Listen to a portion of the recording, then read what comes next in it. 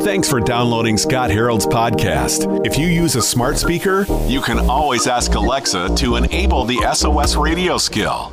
Prayer is not about getting God to give us stuff. It's about becoming who we're made to be, a reflection of Jesus in the world. And that's a quote from Derwin Gray, and he's a best-selling author and an NFL veteran who's played with the Colts and the Panthers. He's on the phone today at SOS Radio. Hey, Derwin. How's it going? Doing well. Now, what was the one thing that you totally misunderstood about prayer when you were playing in the NFL? Because I don't think you were even a Christian at that time, were you? No, I was not. And so for me, my first exposure to like the Lord's Prayer was right before the game. We'd come in after pregame. Coach would say a few words, and then a bunch of guys would go into the shower, get down on one knee. The Catholic priest would be there. The Protestant chaplain would be there. And we'd all say the Lord's Prayer, and then we get up and go, yeah, let's go kill him, you know. And so I had no idea what the words meant. It was more like a good luck charm, more of like if I pray this prayer, maybe I'll play good in the game. And so it was very one way, very transactional. I really had no idea the beauty and the simplicity and the transformative power of the Lord's Prayer. And so that was kind of like my first experience was, okay, if I say these magic words, then God will do magical things through me. And so it was really a deficient view of prayer. You know, it's interesting when you think about the Lord's Prayer. It's sort of a model prayer when you break it down, isn't it? It is, yeah, when you think about it. So Jesus' disciples asked him, like, teach us to pray. And they could have asked him anything. They could have asked him, hey, give me a new car, give me a new camel, I don't know. But they asked the question that we should ask. You know, it's the most important question. Lord, would you teach us to pray? And he literally says, therefore, when you pray, you should pray like this. And that word prayer, the word pray, the way it's written in that sentence in Greek, is like a continuous habitual pattern. The way I describe it is the Lord's Prayer is choreography so we can dance to the rhythm of God's grace. So it opens with our Father, then it moves into God being holy, it moves into his kingdom, then it moves into give us our daily bread, then it moves into forgiveness to forgive, and then it moves into power to overcome evil. And so when you look at the Lord's Prayer, number one, it is a mini catechism of Jesus's life. And then number two, it's a portrait of the life that we are created to live by God's power. So therefore, prayer is not about getting stuff. It's actually about becoming who God has created us to be, so that his kingdom can come to earth as it is in heaven. So instead of using God, we begin to worship God. Instead of asking God for stuff, we begin to ask God for more of himself, and he provides us with what we need so that we can join him in pointing forward to that great future which his kingdom will fully be here on earth. Prayer can be challenging, it can be confusing. We're talking about it with Derwin Gray today at SOS Radio, and he's a pastor in the Charlotte area, best-selling author and an NFL veteran. I'll tell you what, when you think about prayer, a lot of times we're asking God for stuff. We're thinking about, God, what can you do for me? But when we're praying and when we get to this place, we can wrap our head and our heart around the fact that, wait, I'm a flawed person and I've been invited into a personal relationship with Jesus, and I get to communicate with a perfect holy God, even though I'm still flawed. You get some breakthrough when you understand that. Absolutely. And that was kind of like the big thing for me. And so I know that there are listeners now in Montana, which my wife, she's from Darby, Montana. Her mother, Nancy Neville, actually lives in Hamilton, Montana right now. And so we go out there twice a year. And when I'm out there and I'm hiking up the mountains, I'm seeing all this beauty. And it reminds me just of our Father. Think about how great and loving our Father is. And there's nothing like a Montana night because you can actually see the stars. And when you see the stars, you're reminded of the verse that says that as high as the heavens are, so great is his love for us. And so prayer is more about intimacy, which is into me. You see that the Father wants us to see him. And the Lord's Prayer unfolds what he looks like and what we can become like by his grace. And so God already knows what we need. And prayer is not about changing God's mind. It's about aligning our wills to his will. We're talking about what it takes to find prayers that God answers, or asking questions that help us to understand God rather than just get what we want from him. And we're talking with Derwin Gray today at SWIS Radio. You know, a few years back, Lifeway Research found that about 1 in 4 people that were polled, they said that God always answers their prayers. About 1 in 5 said God answers their prayers most of the times. And maybe those numbers seem a little high, like for me, because I pray some really dumb stuff sometimes, but you make the case in your book that there's one prayer that God always answers every time, Derwin. Mm-hmm. And that prayer is the Lord's Prayer. The Lord will answer the prayer for intimacy with the Father through the Son by the Spirit.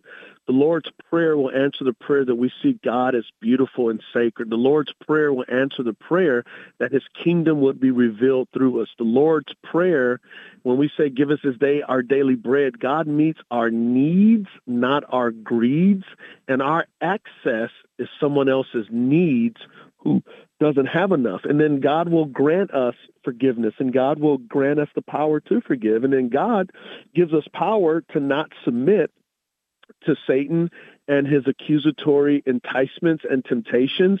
The Lord's Prayer, your kingdom come, your will be done. Like, death has been defeated. Sin has been defeated. The dark powers have been defeated.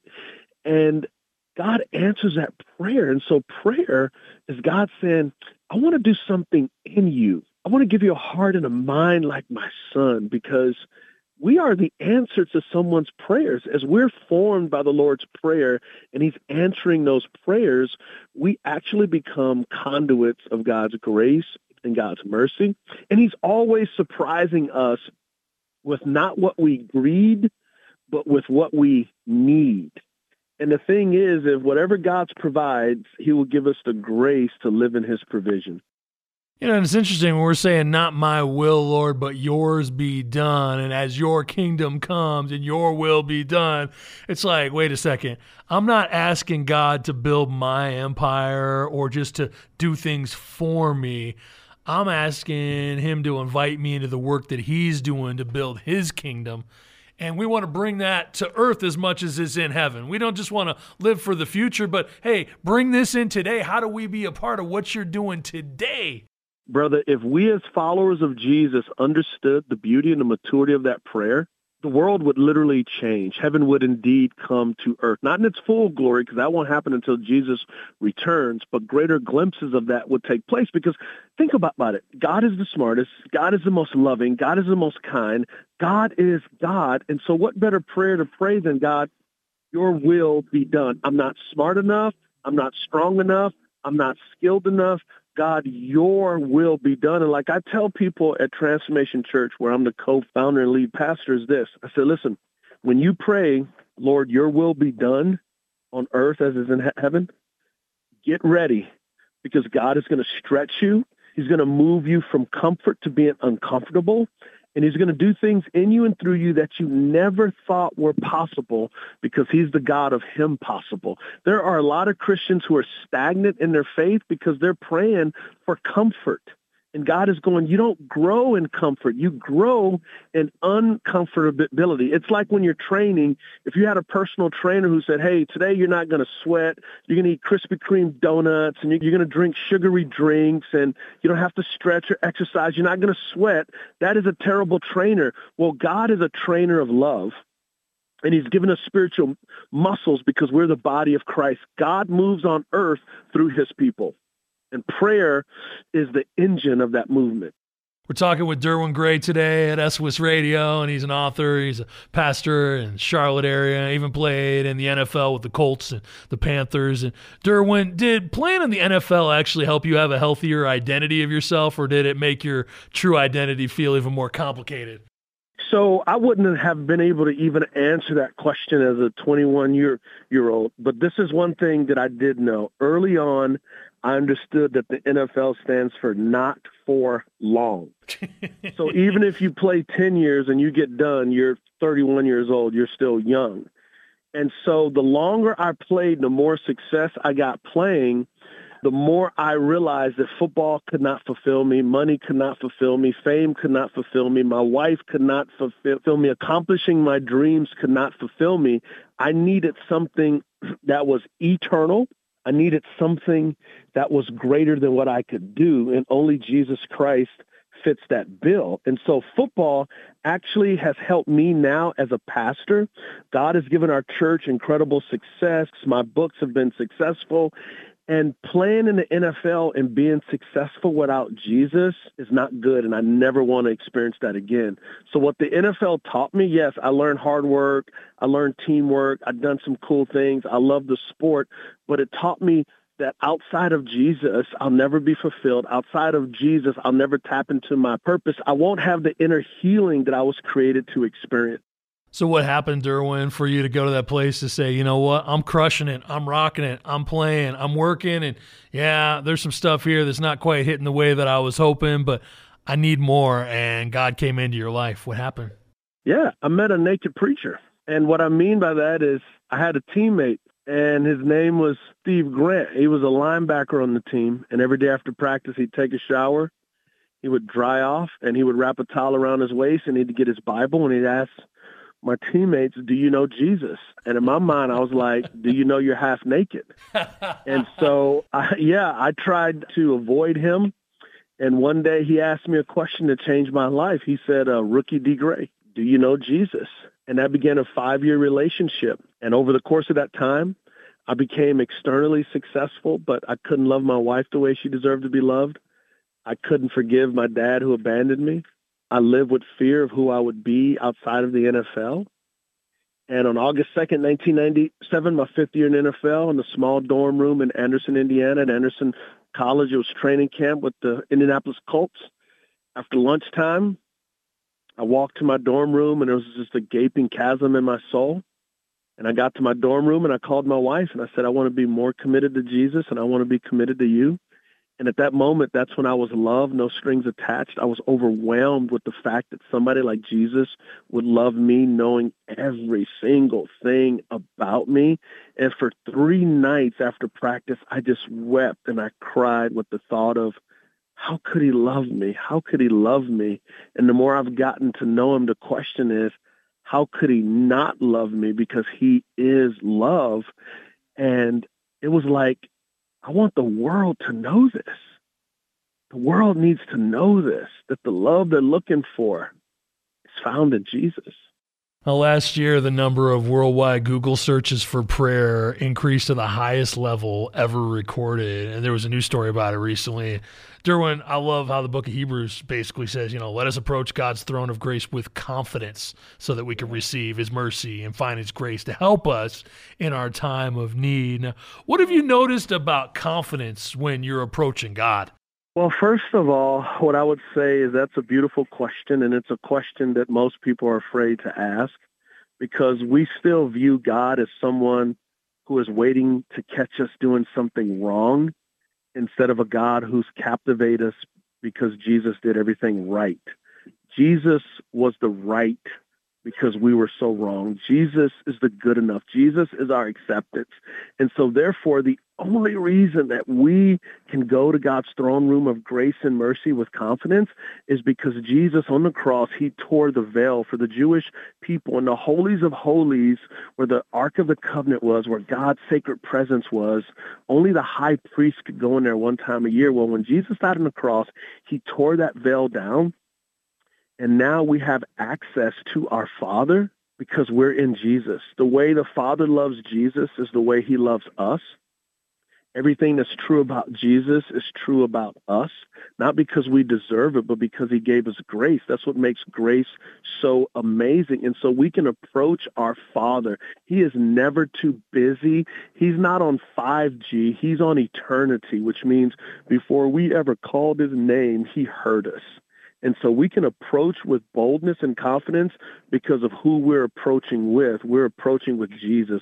He's holding us by his nail-pierced hands, and he's saying, Dad, one of your children wants to talk to you. And the father says, of course, my son, because of you, they're my sons and daughters, and I love them, and they're highly favored.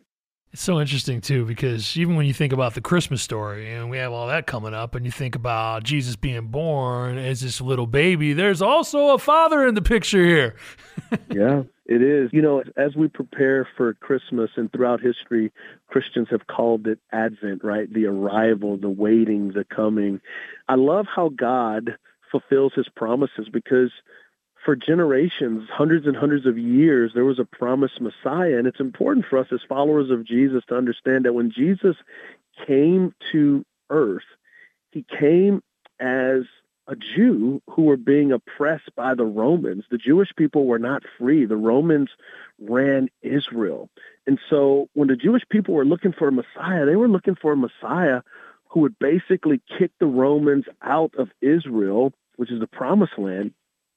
But Jesus comes to do something so much greater than kick the Romans out of Israel. He came to bring Romans and Jews and Gentiles and everybody else into the family of God so we can learn to love each other. At the end of the day, when you look at the Lord's Prayer, it's about how to interact with a loving God so you can represent him in an unloving world. Now, when it comes to prayer, there's hearing and there's listening. And we're talking with Derwin Gray today at SWIS Radio, and he's played with the Colts. He's played with the Panthers. He's also a pastor in the Charlotte area. But when it comes to Christmas, what can we learn about prayer by digging into the Christmas story?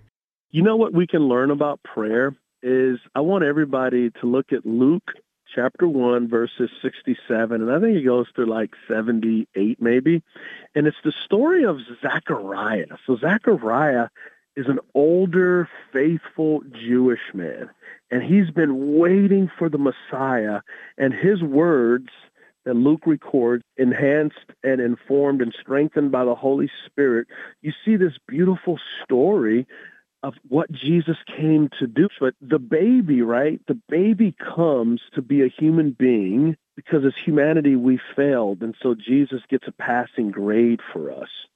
But he's also come to defeat the evil in the world so that we can learn how to be good to each other through the gospel. And it's important in this Christmas season to do a lot of listening to God. And what I mean by that is read scripture and just listen, not like for an audible voice, but let the word of God search your heart.